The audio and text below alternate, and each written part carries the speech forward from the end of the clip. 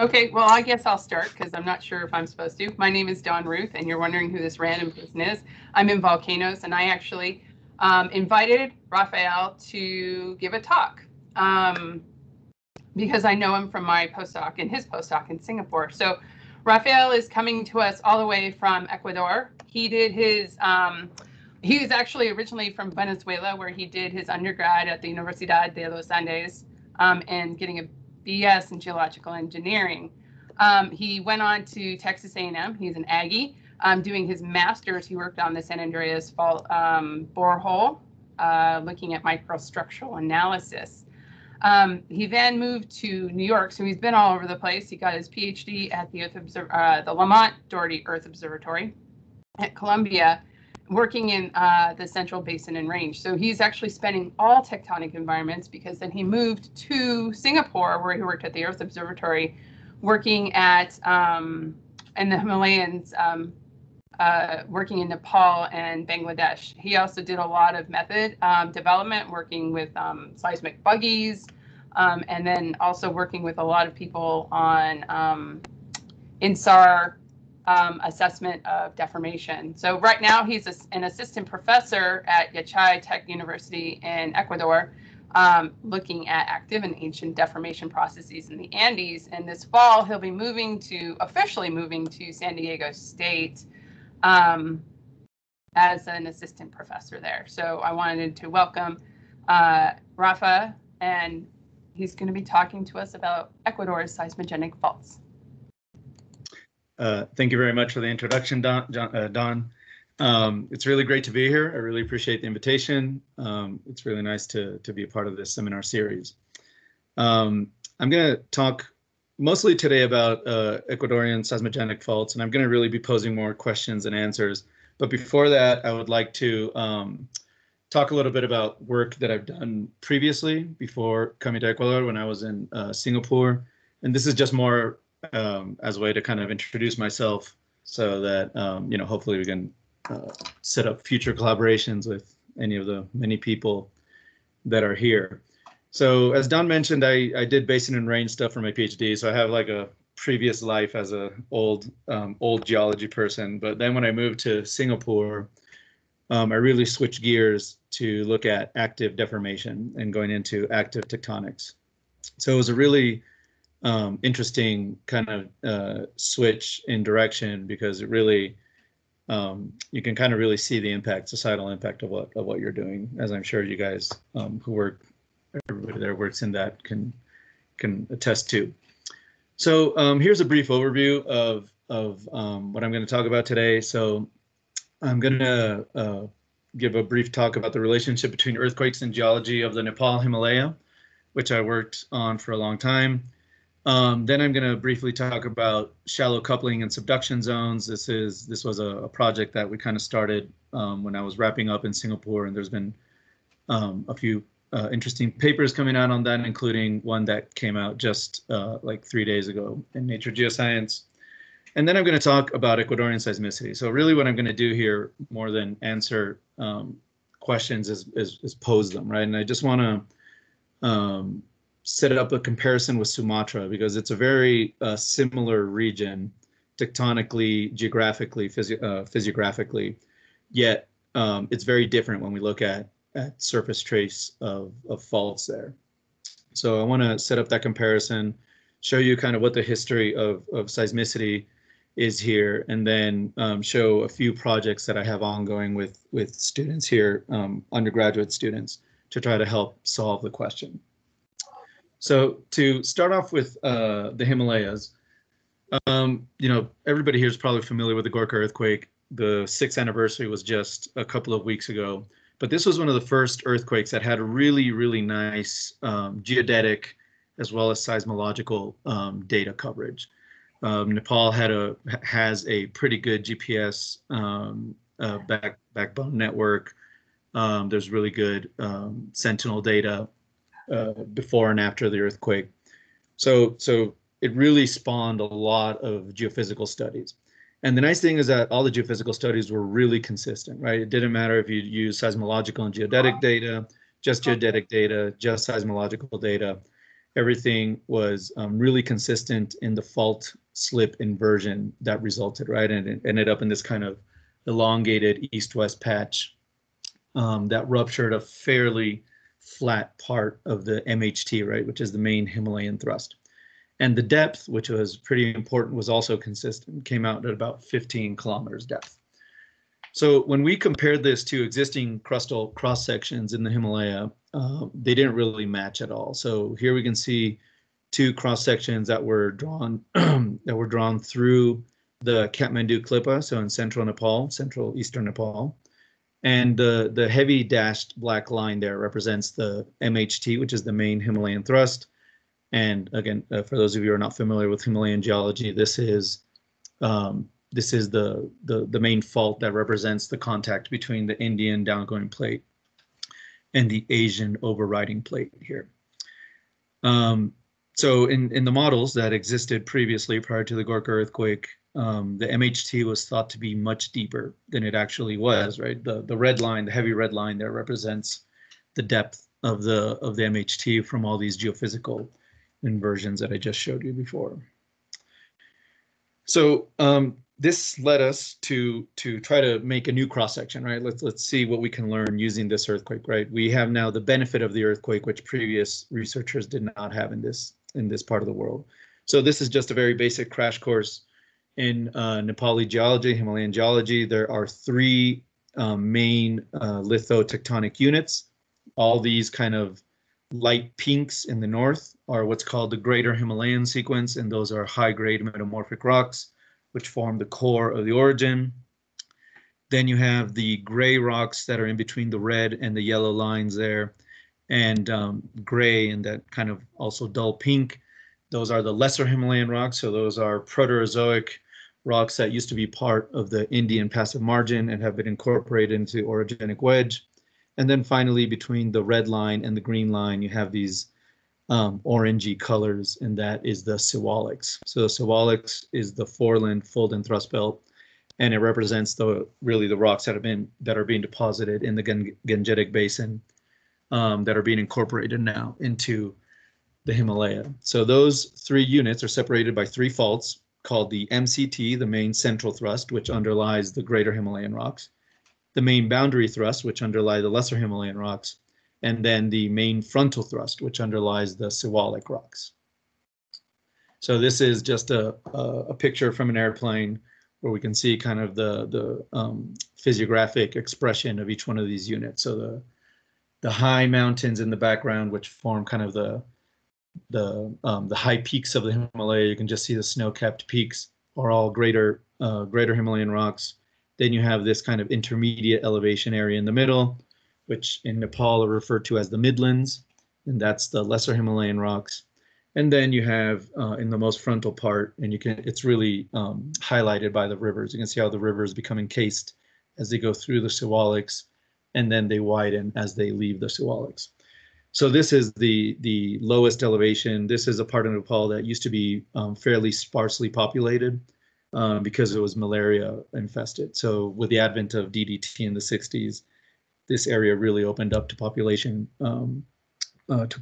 growth, and now there's a really important part of the Nepali population lives in the lowlands.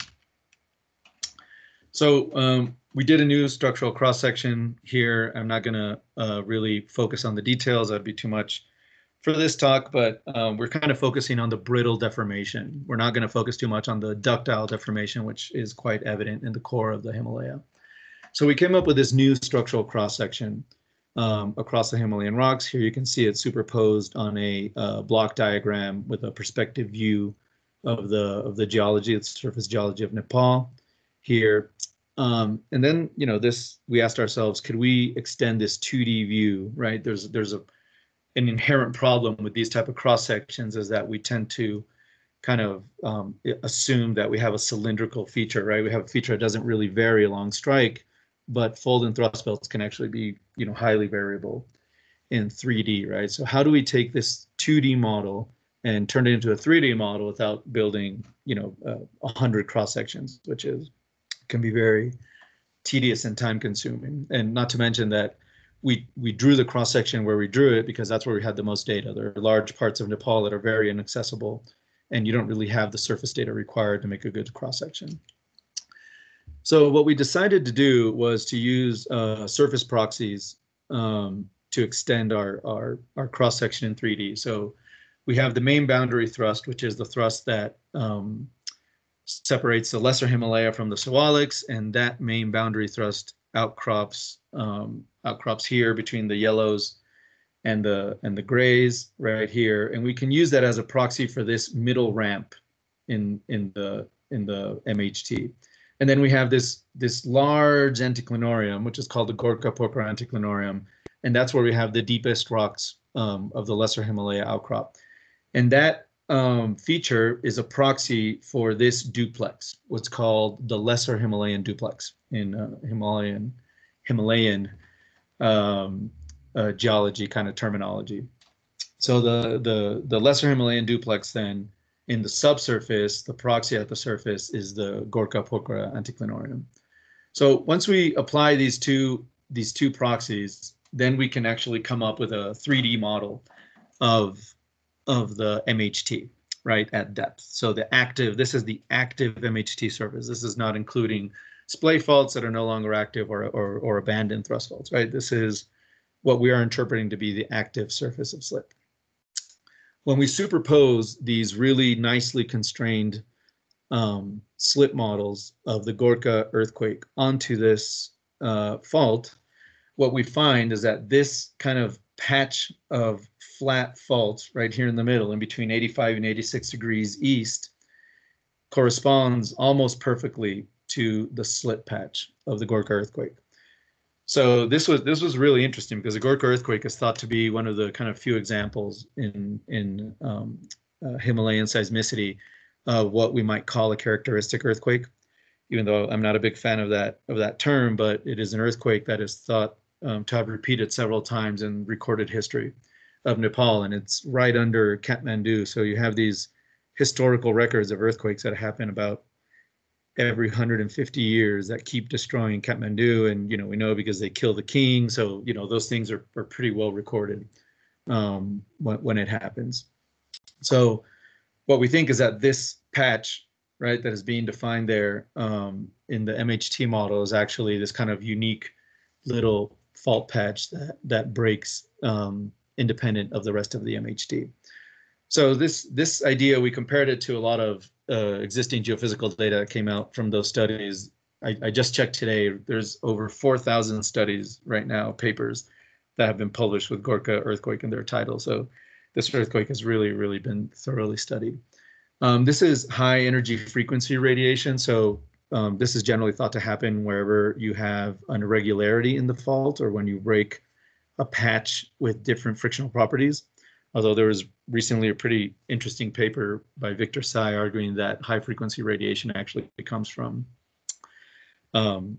essentially pieces of rock within the fault zone that interact during slip and generate that radiation. But for the purpose here, we're going to assume that it has to do with geometric changes in the fault. And what we can see here is that the high frequency radiation from different studies actually show that you have this curved area that borders the northern end of the fault that we would argue corresponds right to where we change from a flat to a ramp in the MHT, and that is generating the high frequency radiation.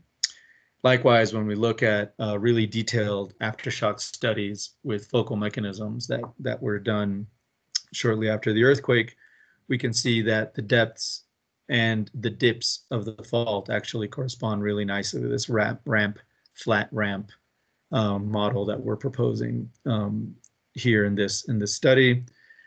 And likewise, when you do a geodetic inversion, so usually the geodetic inversion, you assume the geometry of the fault and you invert for the slip.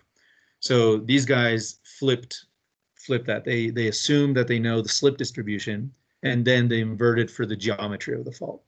So what they found was also that you had a very flat patch, and then just at the southern end of the fault, you had this steep, about 25 degrees, so about corresponding what we would think of a thrust ramp, bounding the southern end of the fault. So this was all pretty consistent with our model. So it makes us think that this is pretty, we think it's pretty solid. And it's important because then it shows us how this geometry can really affect the seismogenic extent of an earthquake, right? So of a fault. So a lot of papers that you read about how far a fault will go really focus only on frictional properties of the fault. So this paper was trying to, we're trying to say, yes, that is important, but also the geometry of the fault, the rocks are also important in this case. So from that kind of deep perspective, we jump to the most frontal part of the Himalaya, so the MFT. And here we're really focusing on the MFT because there's been a lot of studies in the last decade that suggest that all the big Himalayan thrust earthquakes, actually the slip reaches the surface at the MFT. This was not clear if we actually look at Himalayan literature from the 80s. A lot of people thought that the slip just kind of propagated under northern India, and this had to do with landslide distribution after the 1934 earthquake. But the idea was that there was just a flat that just kind of petered out under northern India, and the slip was propagated that far south. But several trenching papers starting like in the mid-aughts showed really convincing, compelling evidence that the slip was actually reaching the surface at the MFT. So to study the MFT, we in Singapore, they had a mini buggy. So this is a seismic vibroseismic source, a small one compared to the ones used in industry. So we just acquired a bunch of serial lines throughout the MFT to try to see what we see. Really good reflectivity.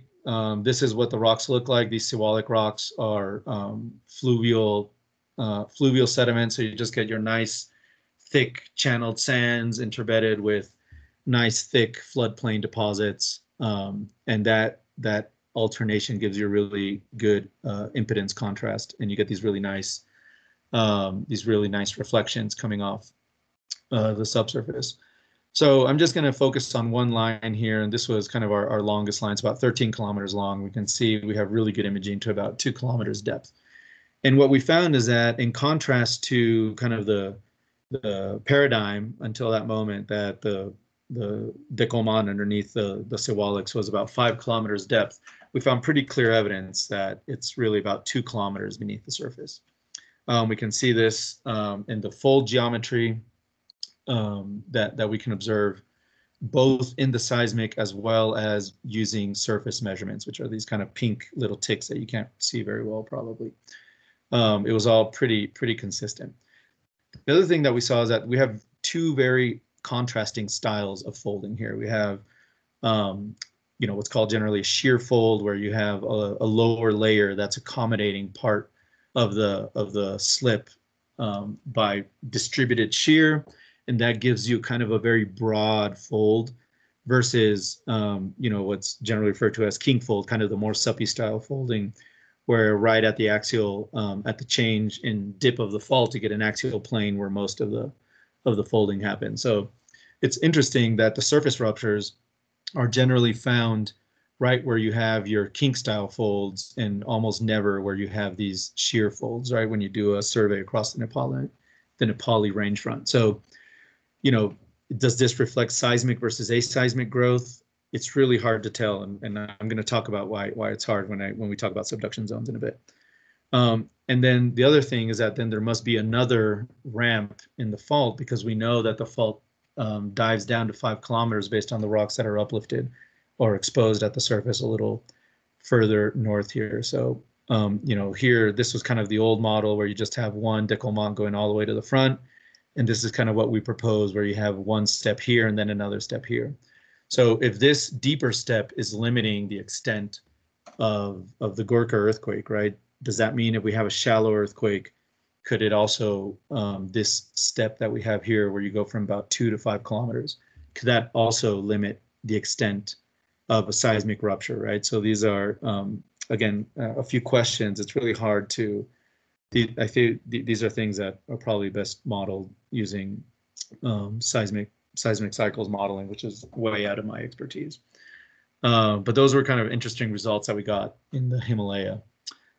I'm going to do a switch of gears here, and I'm going to talk about subduction zone. So the Himalaya is kind of analogous to a subduction zone in the sense that the MHT is the megathrust, right? So it's the megathrust that we find in the subduction zone between the downgoing plate and the overriding plate, except that it's exposed at the surface, and the geometry is going to be a little more complicated because we're going to have kind of old rocks with a lot of anisotropy in their strength, creating ramps and flats that maybe we won't see as much within a subducting slab, where really the shape of the slab is the main kind of anisotropy that's creating the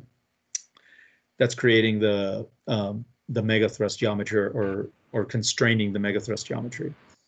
However, it is useful nonetheless because the frictional properties should be somewhat similar, right? So one of the curious things that we find about the Himalaya, or maybe not curious, but one of the observations that has been made for a long time is that the fault is completely coupled to the surface, right? And there we actually have measurements, right? It's like as if we had measurements all the way to the trench.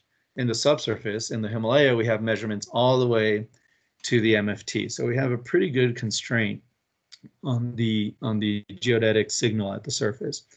And there it shows that the fault is coupled all the way, right? So that has long been used to argue then that the whole fault must be velocity weakening, right? And therefore, when you have a big earthquake, that whole area of fault is possibly a source of seismic energy, right? That can be released seismogenically. And this, of course, then results in that we have huge seismic deficits in the Himalaya. Several authors have written about this. And if you look at just the released seismic moment over the last 1,000 years, it is, it is less than half of what has been accumulated over that same time span. So, how much of the fault is actually seismogenic is a really important question for these things. So thinking about this in the Himalayas, me and Eric Lindsay, who was another postdoc at Singapore, got talking about this, and we came up with this model of a stress shadow. So the idea is that when you look at these coupling inversions, so here's an example from Sumatra, from the coast of Ecuador, from Cascadia. What you tend to see is that you have these bullseyes of coupling. So the deep transition of the fault is highly coupled, and then the coupling tends to go to zero at the trench, right? This is a fairly common pattern that is observed. However, if you look at the uncertainties related to those models, there is pretty much zero constraints on the trenchward coupling. So that means that whatever parameters, however you parameterize your model, your inversion to create the coupling map, that's going to really determine what the trench coupling looks like. So if you try to minimize the moment, then you're going to get models like this where you have no slip. You have no coupling at the trench. So the inference then is that you have full slip there.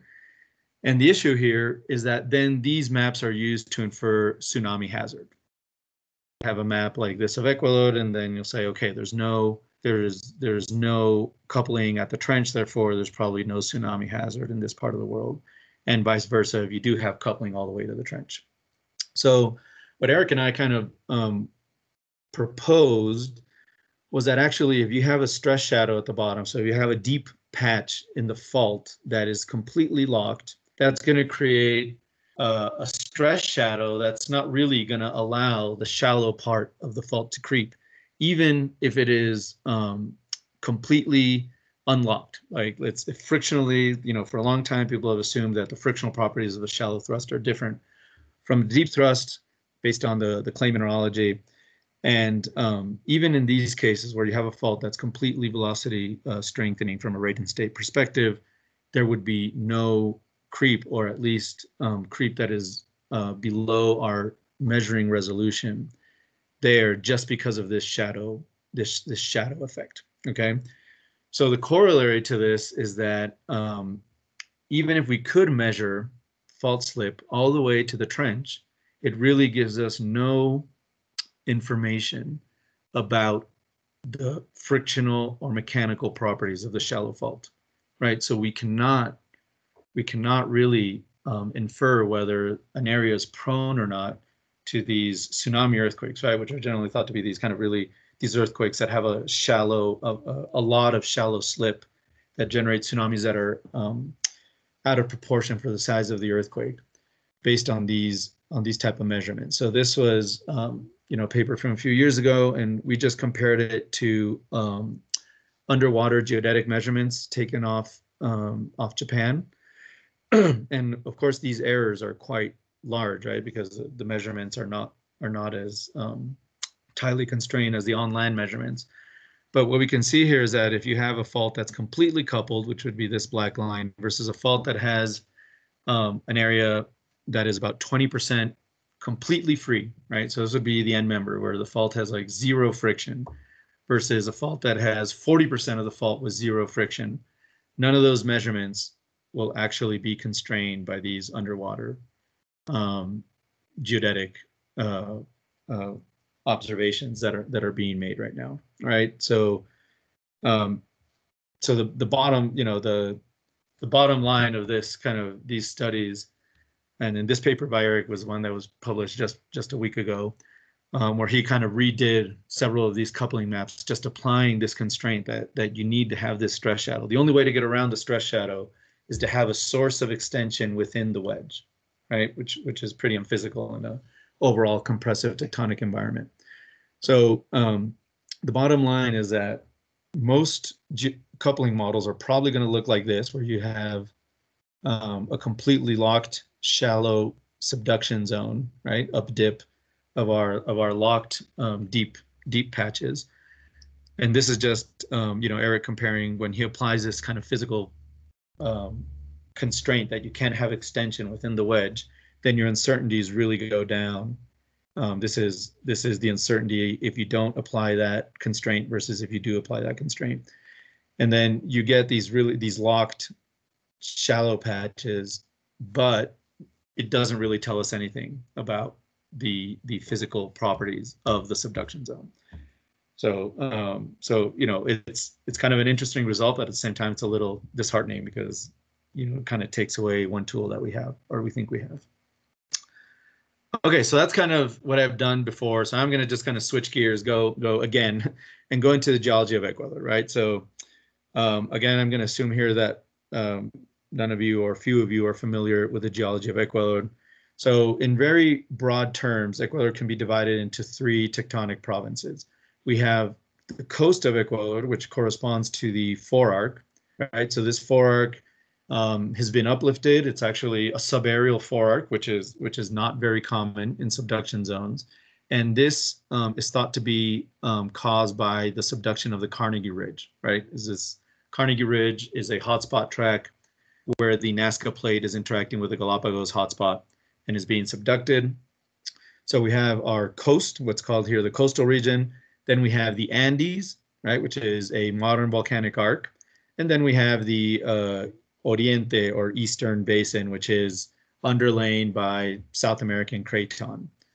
The Andes, sensu stricto, so strictly speaking, is divided into two ranges. So here we have a topographic profile across the Andes. We can see that there's a western range right here, and that western range is formed by an oceanic terrain that collided at the end of the Cretaceous with South America. Is thought to be the Caribbean Oceanic Plateau that then translated northward and then now forms the Caribbean Plate.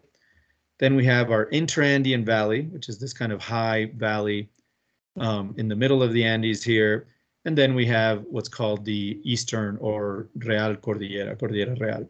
And those are metamorphic and plutonic rocks, and those form the old Mesozoic arc that existed prior to the collision at the end of the Cretaceous. So Ecuador is not an easy place to do fieldwork. You have a lot of very rugged terrain. You have lots of volcanoes. Ecuador, I think, has one of the highest or the highest density of volcanoes in the world. Like if you look at this map, all of those white patches are Quaternary volcanoes. So it's everything is covered by, if you're a volcanologist, it's fantastic. If you're not a volcanologist, it's really annoying because it's really hard to find outcrops that show you kind of the underlying geology. So this is an example of a very touristic waterfall, but Tungurahua volcano was a volcano that had a really prominent kind of 10-year-long eruptive cycle in the aughts here. It's, you know, it goes up to 6,000 meters. It's a beast of a volcano, but if you go deep enough into these incised valleys, this right here represents the base of Tungurahua volcano. So everything below it are metamorphic rocks of South American craton affinity, and then you have these very sharp boundaries, and then you go into all these volcanic rocks at the top. So you can find places where you can see the underlying geology, but it's not easy. And then when you don't have the steep relief, you have the jungle, right, that you can see in the background. So that's a huge caveat, right? I'm going to talk about how we can't really find the seismogenic faults in large parts of the Interandean Valley, but it's a complicated place to work. So the North Andean block in particular is the northwest corner of South America. And it is thought to, or not thought to, it comprises essentially most of Ecuador, eastern Colombia, and northwestern Venezuela right here. So it's this kind of shaded area here. And this block is thought to behave as a coherent block, and it's moving towards the northwest as a response to the obliquity of the subduction of the Nazca plate under South America, and also due to this kind of increase in normal stress across the megathrust due to the subduction of the Carnegie Ridge. The fault system that's kind of created by this movement has been highlighted here in red. This is a paper from Alvarado 2016. And generally, these faults are kind of shown like this at a regional scale, right? We know we have a few of these sections, like the Chingual fault right here, I'm going to highlight. This Payatanga fault right here, I'm going to highlight, have been well studied. We know where the fault is, but right here, this whole block in the middle is kind of a question mark. We know there's seismicity. I'm going to show it in a few slides, but where are the faults is one of the big questions here. So the North Andean block has been proposed for a while. Pennington in 1981 was the first person to kind of propose that this large area was moving coherently to the north. But it wasn't until maybe the last decade where there was enough geodetic studies to really show the movement of this block. So here we have, this is a paper from Noque et al. 2014. They're just showing kind of the distribution of historical earthquakes along the subduction zone here, and then surface geodesy measurements. So these are permanent and temporary GPS stations. And what we can see, these are all relative to South America. That when you're on the coastal part of Ecuador, these arrows, it's really going. But then once you hit the eastern part, everything is fixed to South America, right? So based on this, they proposed two slivers. They proposed what they call an Inca sliver, which is much more fuzzy. It's much less well-defined in the south. And then you have the North Andean block, which, as I mentioned, has been, proposed at least theoretically for the past 40 years. So this is a weird view of northwestern South America. So please note that the north is pointing here to the bottom left, but this encompasses the whole North Andean block. So right here on the southern side, we have the Gulf of Guayaquil. This is something that I want to highlight here. Then we have the Andean range of Ecuador. We go into Colombia, where the Andes are separated into three distinct cordilleras. And then we go into northwestern Venezuela right here. So I'm going to, in a few slides, I'm going to show you a zoom in of this area, because this is probably the only part of the fault that bounds the North Andean block that is really clear. So we have the Boconó fault, where even at this scale, you can just see this strike slip fault ripping through the Mérida Andes there. In contrast, here's Sumatra. So these two previous maps are at the same scale, right? So just, Sumatra is about the same scale as the North Andean block. It is really a big island. right here. And at that same scale, we can see the Sumatran fault ripping right through the southern, or sorry, not the southern, the eastern part of the island, right? Hopefully it is clear here. We have this light colored linear valley going on the eastern side of the island. And it ends right here in what are called the Sunda Straits, okay? So the Sunda Straits is analogous to the Gulf of Guayaquil. They both represent a extensional horsetail splay structure at the end of strike slip fault, right? So essentially we're creating a pull apart basin right where this strike slip fault, which is carrying a 4-arc sliver, is creating an extension, right? So I'm just going to go back one just so we can compare once again. So the Gulf of Guayaquil is also, there's much more sediments going in there. So it's not as nicely, you don't see it in the bathymetry as nicely as you see the Sunda Straits, but there's a lot of seismic here. So it's really well characterized. So why this sharp difference in morphology? Ever since I moved to Ecuador a couple of years ago, this has really struck me because in Sumatra, the fault is so clear. And here, it's not really clear at all in the field. When you go to the field, it's very, very difficult to see. I thought they both have volcanoes. They're both covered with jungle. Why do we get it in one place and not the other, right? So the pull-apart basins, which we could use as a rough proxy for the amount of slip on the fault, which would usually be the first thing you would think about to determine how mature a fault is about the same size in both the Sumatra Straits and the Gulf of Guayaquil. The slips are similar. Sumatra fault is a little faster, but not that much faster, right? We're talking about approximately 15 versus approximately 10 millimeters per year. And the one difference, the only thing that I can think of that's really constraining this is the crustal thickness.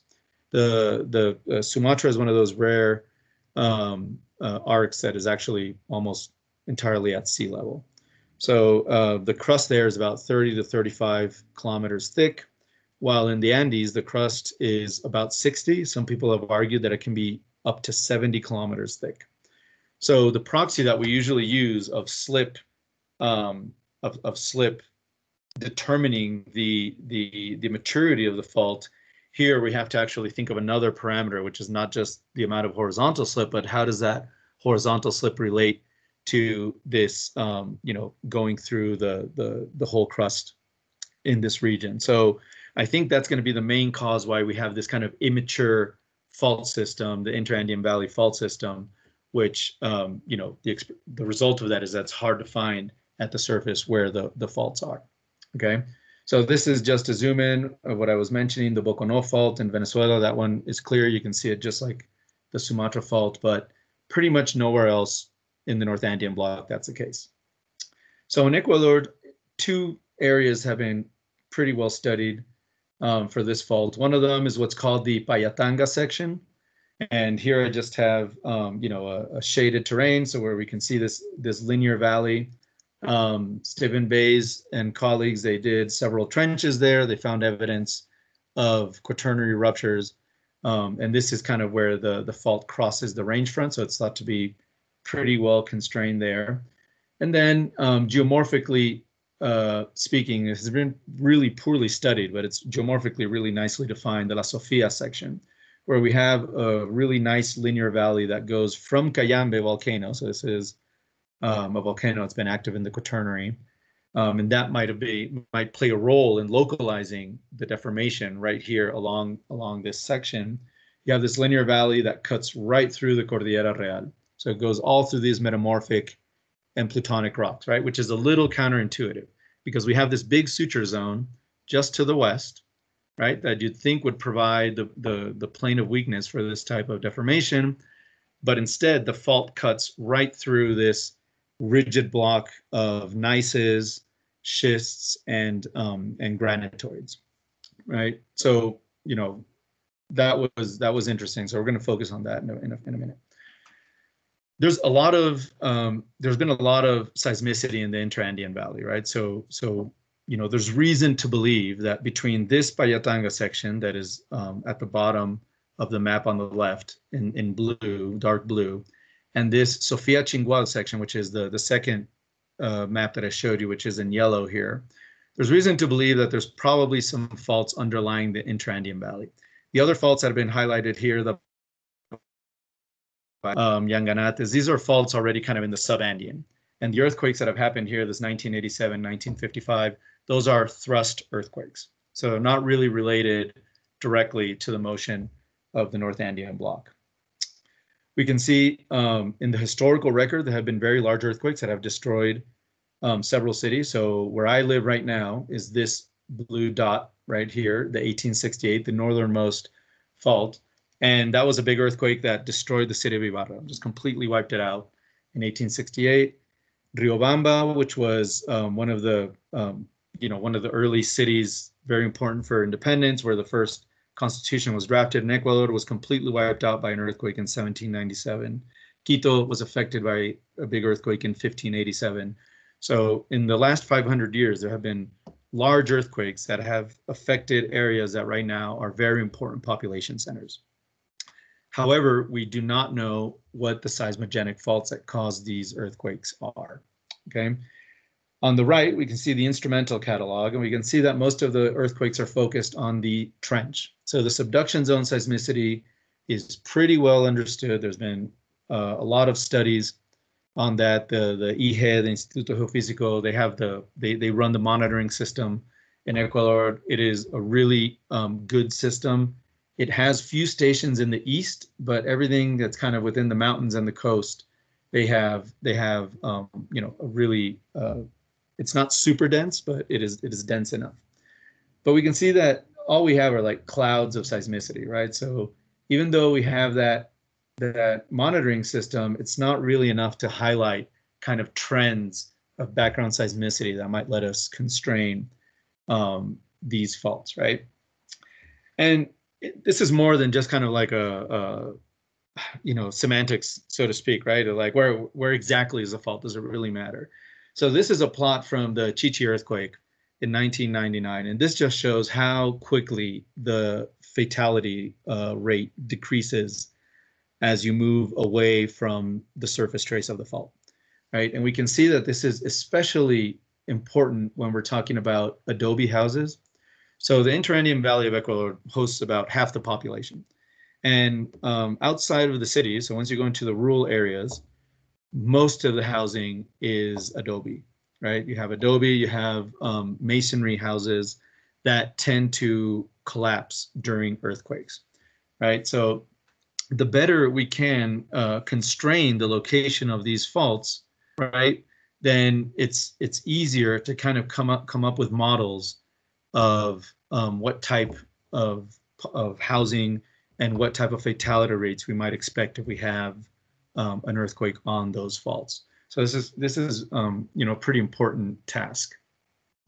So to kind of close the talk, I'm just going to talk about 5 projects that I have been doing with students here. So these are undergrad students for their theses, and just trying to kind of constrain different parts of this. And in the last slide, we'll kind of see how it all comes together.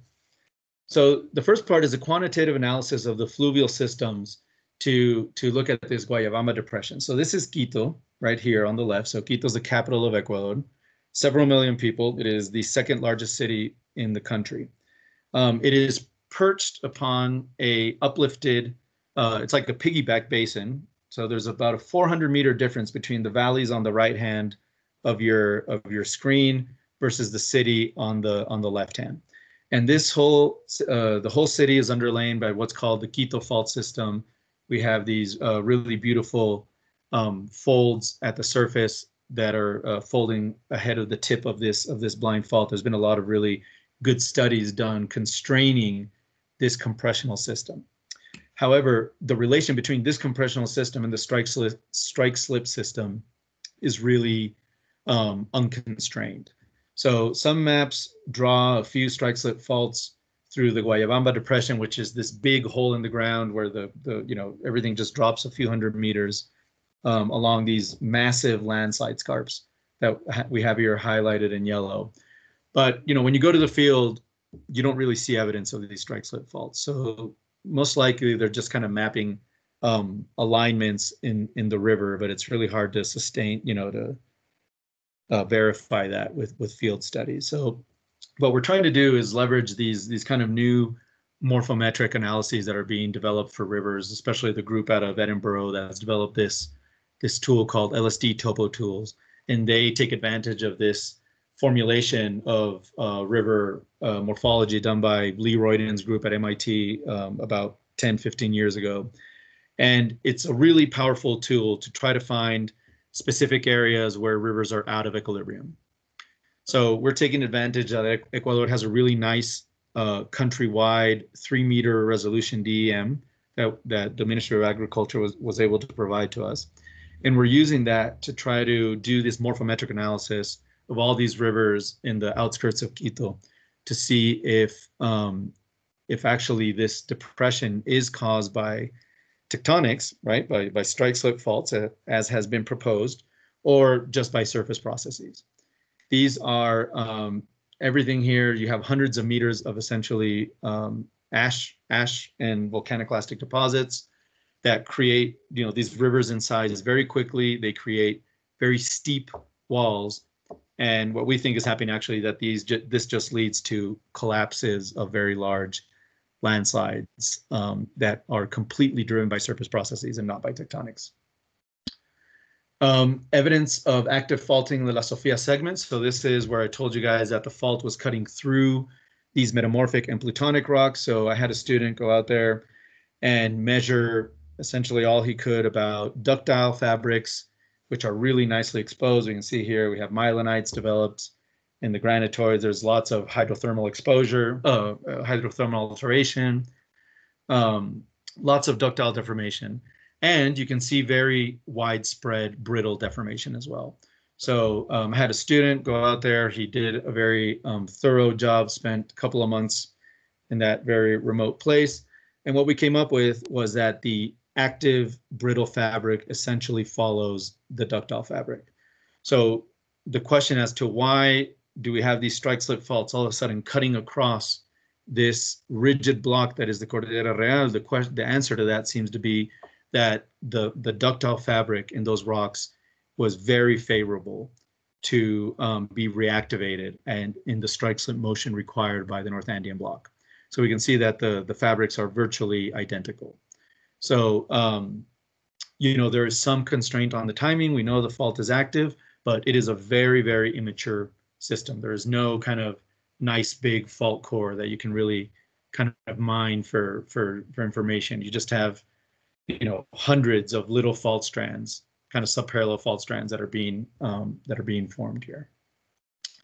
We're looking at intermontane basin formation. So within this Interandean Valley, there are these basins that are forming, or old basins that have been formed and now are uplifted, right? So they are square in the middle of the valley. So we are operating under the assumption that these basin formation and uplift are reflecting fault dynamics within the Interandean Valley. So this particular valley is called the Chota Valley in northern Ecuador. So here are 2 students for scale. This is a really kind of impressive area to work in.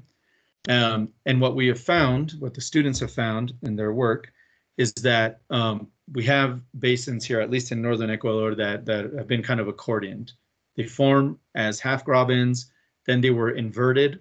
We have, really nice evidence of compression. And the last thing that happened was they were uplifted by a lot these large normal faults that are exposing the stratigraphy now. So we have this compression extension, which we are interpreting to be related to kind of bends in a big strike slip system, right? However, we need ages to be able to put this in a more temporal framework. So we have the rocks now. We're right now just trying to figure out how to get some of these things dated to get a better idea of that. Then we have an InSAR analysis where we have a student from the computer science department who is trying to do InSAR of northern Ecuador, but Sentinel data has not been really useful. The wavelength of the C-band used by Sentinel is very short, So, we have forested areas, we have agricultural areas that are constantly, the ground is being tilled. So we get really poor coherence. So we actually have, we got a bunch of ALOS data from JAXA, which uses L-band. It's a longer wavelength. This has been used really successfully to look at through forests. So we're hoping this will be a much more promising approach. And then finally, we want to look at the deformation in the Subandes, right? So we know the Subandes is kind of a backarc fold and thrust belt in the eastern part of Ecuador. And, we've just done some exploratory field work there, but there's really beautiful uplifted river terraces. There's a lot of geomorphic features that suggest active shortening here. On top of that, we have the big earthquakes of 1987, 1955, which are thrust earthquakes in this area. So it's a really tough area to work. It's jungle, it's hot. So unsurprisingly, I haven't had any students bite the hook yet for that project, but hopefully that's one in the future. So let's wrap it up. Where are the faults, right? So all these projects are kind of focused in northern Ecuador. Each one of these dots corresponds to one of these 5 projects that I mentioned to you. So we have here the La Sofia fault, where the fault cuts through the Cordillera Real. We have the Chota Basin right adjacent to Cordillera Real, where we think we are reflecting fault dynamics from the Pliocene. And then we're looking here as to whether there's our strike slip faults right adjacent to Quito. And then finally, the box represents kind of our InSAR, the footprint of the InSAR study that we're doing that we hope will answer more questions. So where are the faults? We don't know yet, right? But we're really hoping that this multi-pronged approach will help us figure it out. And, this is a really diverse crowd. I'm really happy to be able to speak to you. So if anybody has any ideas, I am all ears and they are very welcome. So thank you very much for your attention. Here's my email. I'll take any questions now. Thank you, Rafael, for that presentation. It was very interesting. We now have some time for questions. If anybody has any questions for Rafael, please either raise your hand or type it into the chat. And then we can call on you to unmute and show your video, and you can read it yourself, or we can read it out for you. To start things off, I have one. And I guess this is sort of a big picture tectonics question. From the examples you provided there at the end, it seems like you're looking primarily at strike slip structures in the core of the range and then thrust structures on the flanks. Does it really seem like the sort of slip is partitioned like that? Is that a real effect, or is that just a product of the faults you happen to have identified? And if it's real, what do you think is causing that? Yeah, so that's a good question. I guess I didn't really, I just kind of jumped into that. So yeah, it seems like we have slip partitioning, like a really kind of classic slip partitioning between thrusts in the back arc and of course along the trench in the Quaternary prism, and then this strike slip motion. This comes so in the Boconó fault in Venezuela, so at the northern end of the North Andean block, that fault is very well studied. It is it's a clear strike slip fault. So we have that constraint from the north. Here in the south, for a long time, mostly based on the morphology of the range, people have kind of assumed that the fault cut into the core of the range. And here in this map, you can see, can you guys see my mouse when I move it in the image? Yeah, okay. Yeah. So you can see that there's a big jump in the range front here. And this jump right here aligns the Gulf of Guayaquil with the Payatanga section that has been studied by Stephen Bayes and his colleagues, which is this kind of linear valley here. So the idea here was that the strike slip fault kind of jumps into the core, and that the core would be the ideal place to accommodate it, because is where we have the suture between the South American rocks proper versus the accreted terrain that came in the Cretaceous. So if you look at, you drive down any road that crosses this mountain range, on the left, on the Western Cordillera, all you're going to see is pillow basalts, deep water turbidites, gabbros, etc. And then on the other hand, it's all It's all more felsic rock. So there is a suture here that is thought to be the main feature that's being reactivated. Then once the results from Yachay et al. 2014 were published, then it became really clear that the motion is strike slip, and it is being kind of partitioned right along the core of the origin here. Great, thanks. I think Austin had raised his hand, and then we've got a question from Ruth in the chat. So let's have Austin's question first, and then we'll move to the chat. Cool. Thanks, Rafael, for a super interesting talk relating all these disparate areas and bringing some ideas about what makes them similar and different. I found that really intriguing. I had some specific questions about the site that you showed around Quito with the large landslides and the faults and sort of ambiguity or not ambiguity between them. And I had two questions about it. One is, and maybe I missed this in your explanation of it, but it sounded like you were saying there or suggesting there's some ambiguity between whether these large things are faults or landslides, or distinguishing exactly which ones. I wonder whether, if that is the case, have you looked at, or have people looked at the sort of the sediment budgets of the rivers, and is there an indication if you're moving these huge blocks down because you're incising so deeply, you must be removing that extra sediment or backing up the rivers and building new sets of terraces and everything. So I wonder if that is one avenue to kind of distinguish things if there was ambiguity. The second question is just, are these landslides, or is there an indication or a way to study whether they are related to earthquakes themselves? Is there some association with the faults? Those are great questions, Austin. So the budget, the sediment budget aspect, actually, Mariela, who's a student who's working on this, she's also looking at the sediment budget. It's a little hard. I'm just gonna bring up Google Earth here. 1 second. I'm gonna show. I love a talk answer that's got Google Earth. So. Okay, yeah. So this is the Guayabamba Depression right here. This is the city of Quito. Here, this is the Guayabamba River. It kind of cuts through the Western Cordillera, and then it drains into this kind of inner basin. So this inner basin here actually are formed by these giant coalescing alluvial fans that form kind of a bajada.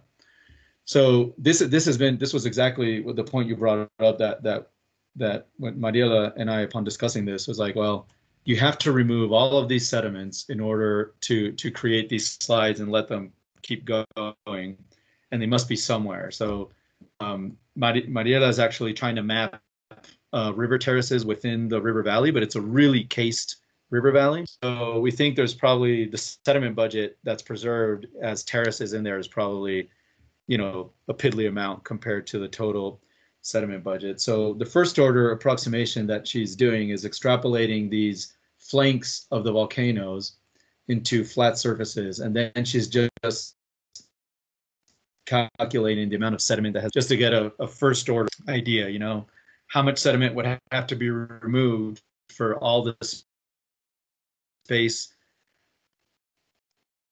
that's being created for the landslide to have to be, right? Because the alternative model is that we have these kind of blind strike slip faults that are creating a pull apart in the subsurface that is creating the extension that's causing to these big landslides to happen. So it's kind of unsatisfying to me, because it means there's no way to prove whether the strike slip faults exist or not, right? And that model is just, they're in the crust, they're buried, you can't really see it. So we just want to see, can we just have enough sediment removed here, or how much sediment would have to be removed to not require any faults?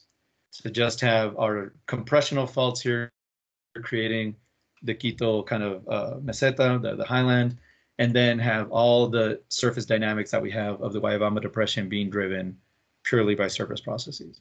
So once we have that volume, we're going to try to compare it to these big alluvial fans that we see in the coastal regions. So this is what would have been the forearc, right? The subaquatic forearc at some point has now been uplifted fairly recently by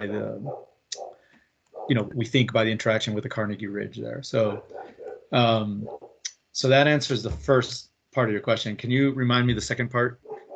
that was a super interesting project, so that's cool. The second part is basically, is there an indication if they are landslides, which it looks like a lot of them are they associated with earthquakes, or is there systematic, has there been dating of them? Is there a prospect that they may be correlated? Yeah, so that's a good question. So there is there's a professor at EPN, which is a big university in Quito, and she, as part of her PhD, she's actually trying to look at the volcanic. So on top of everything here, we have this veneer of ash falls and pyroclastic flows.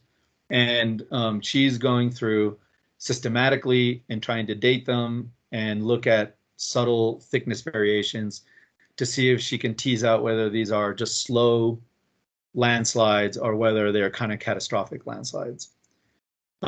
She has also, I've also been kind of working with her a little bit because she's really interested from the InSAR perspective to see if she can also get these slides using. So it is, TBD is the short answer, but Eliana Jimenez is her name, and she's trying to address exactly this question. Cool, thanks. Okay. So it is 11:32, which means we're officially leaving our time block behind. Rafael has indicated that he's happy to hang around and answer more questions. So we had a question from Ruth in the chat. Ruth, if you want to jump in and ask that, go for it, or I can read it out. Sure. So I enjoyed all of your talk and really liked how you covered a bunch of different subjects, all very exciting research. So going back to the early part of your talk, you were talking about the Gorka earthquake. And one of the things you were mentioning had to do with the role of fault geometry. So I've been thinking about and working on fault geometry and its effects on how ruptures progressed for a lot of my earthquake career.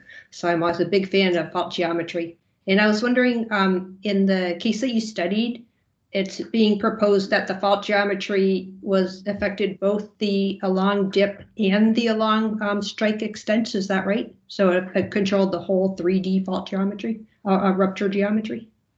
That's what we're proposing for the Gorka earthquake in particular, because it seems like you have these pinch points right here, kind of at the ends of the right where the fault nucleated. So the fault nucleated right on the western end of the rupture patch, and it ripped from west to east. And they had one of the things that at least seismologists told us several times was that it was very curious how sharp the slip gradient was. So when the fault ended, it really ended abruptly. So so we do think that it did affect it both along strike, because it essentially determined where it nucleated, as well as the eastern pinch point determined where it ended, and the changes in the ramps kind of determined the down dip extent of it. Okay, that's cool. All right, thank you very much. Thank you. Yeah. We have a question about Ecuador in the chat, but before we jump back to that, I just wanted to follow up on this Gorka idea briefly. And in particular, Rafael, I'm interested in hearing a little bit more from you about the relationship between the Gorka earthquake specifically and the idea you presented about the influence of these sort of stress shadows from locked segments, and how that translates to ruptures that propagate all the way up to the Sewaliks and have actually a surface rupture or not. Because the Gorka didn't, but there are some that have. So is there a piece of that story that you think the stress shadow thing can tell us something about? Yeah, that's a really good and tough question. So the what happens here, kind of in the upper flat, underlying the Sewalik, is a big question. So right after the Gorka earthquake, I think it was UNAVCO folks, somebody went out and they set up, they were able to measure kind of post-seismic deformation. And, down dip, there was a lot of post-seismic, thought to be just kind of after slip or viscous relaxation. You know, there were people advocating for either one of those mechanisms. But up dip, the post-seismic deformation was a lot smaller, but it seemed to be very clearly related to afterslip on the fault. So this, the author right now escapes me his name, but it was a Nature Geoscience paper, and they essentially argued, based on that they thought that the shallow part of the fault was velocity strengthening, right?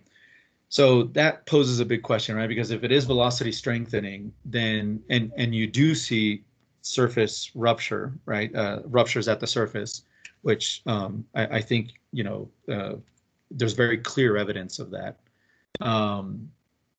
Then, you know, you have either, you know, you have two kind of end members here. One, you just have kind of patches of velocity strengthening, like the one that happened to abut the Gorka rupture to the south.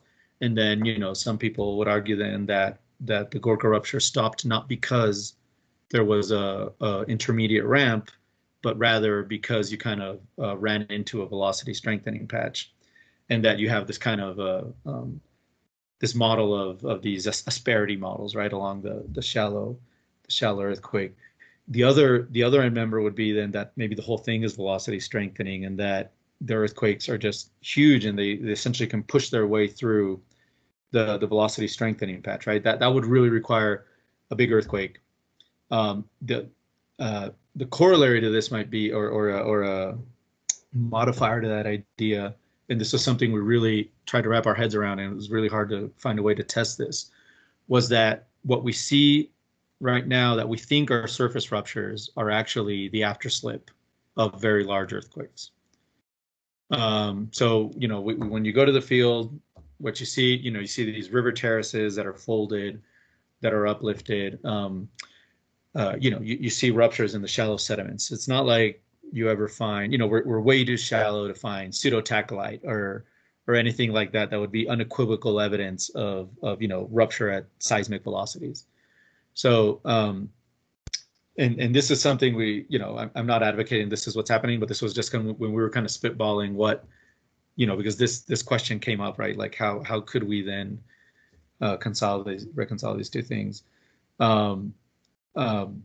You know, could these things be all afterslip that we're seeing after these large earthquakes and not rupture all the way to the surface?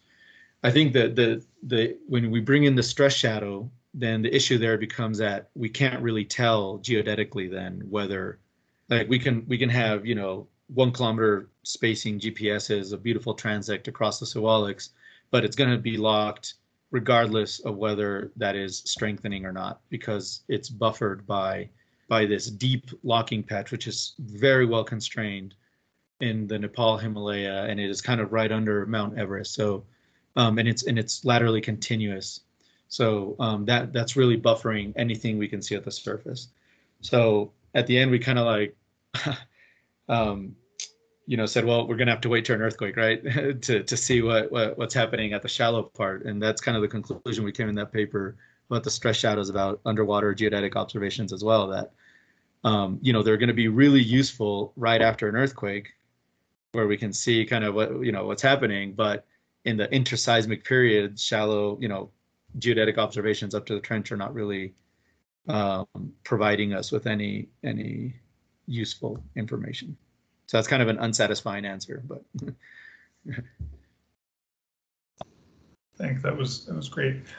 Okay, one last question going back to Ecuador. This one is from Jessica Velasquez, who says she had to jump off, but was interested to revisit the recording later to hear your answer. So her question is that much of the work in Ecuador seems to be concentrated on surface expression and relying on block models to partition the slip rates along necessarily simplified boundaries. Do you have a sense for the amount of those slip estimates that may be accommodated aseismically through things like anelastic deformation, creep, etc., especially as you mentioned the higher heat flow around the volcanoes and examples you've shown of lots of distributed fault systems?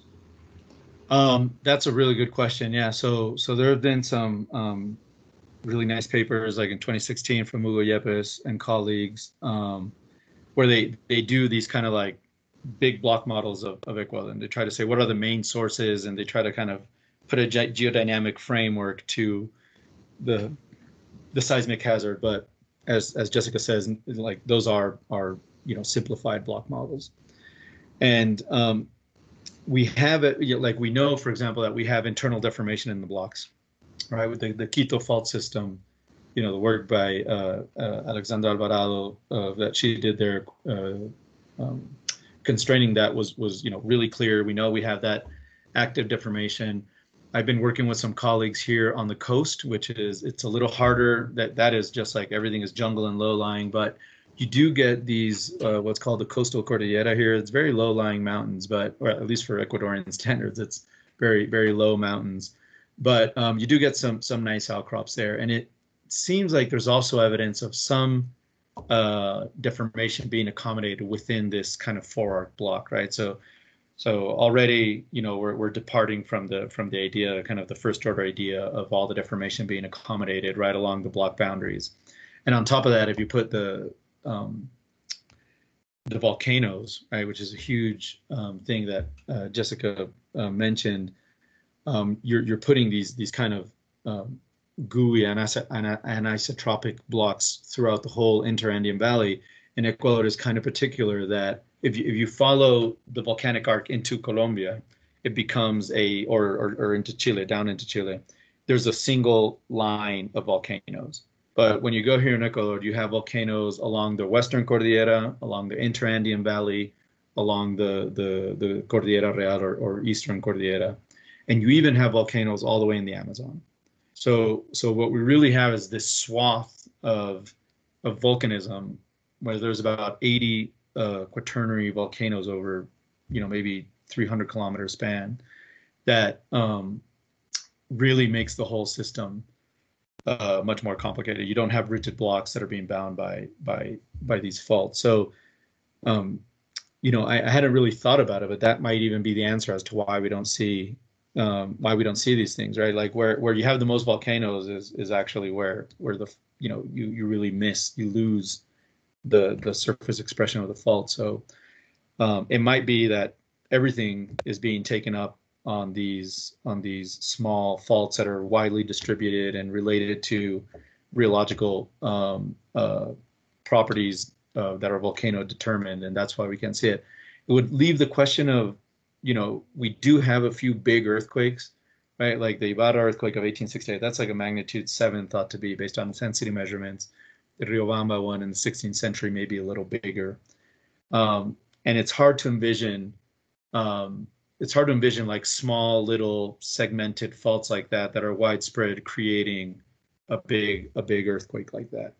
So I think there still must be some large segments that we're missing somewhere that are capable of creating these big earthquakes, or maybe the intensity measurements are, the locations based on intensity are a little off. I mean, the only records from then are, especially from the 1500s and 1600 ones, is wherever there was a Spanish settlement, there's a record. But, so we say, okay, the earthquake was in Riobamba, but that's because where the Spaniards were. But, it didn't, there might be a large uncertainty in those locations that, it might have been part of the Payatanga segment, for example, or something like that. So that's a really good point.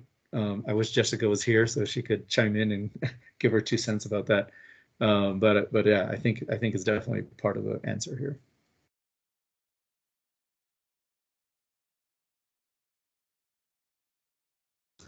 Great, thanks very much. I was able to rejoin. This is Jessica. Okay, great.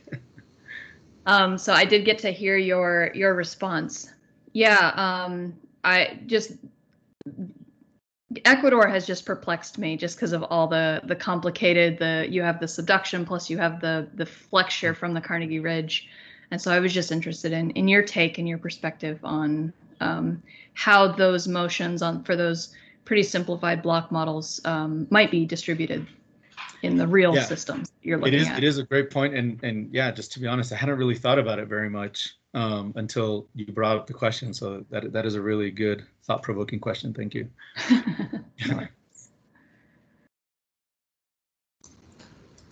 Great. Thank you, everyone for attending this week's seminar, and thanks, Rafael, for a great presentation. We're going to conclude the formal seminar and recording now. I know we've overshot by quite a bit, but if anyone would like to stick around for a couple more minutes to introduce themselves to our speaker or to discuss anything in a more casual environment, you can continue to use this Teams event to mingle and chat. So thank you very much. Thank you all as well. Yeah.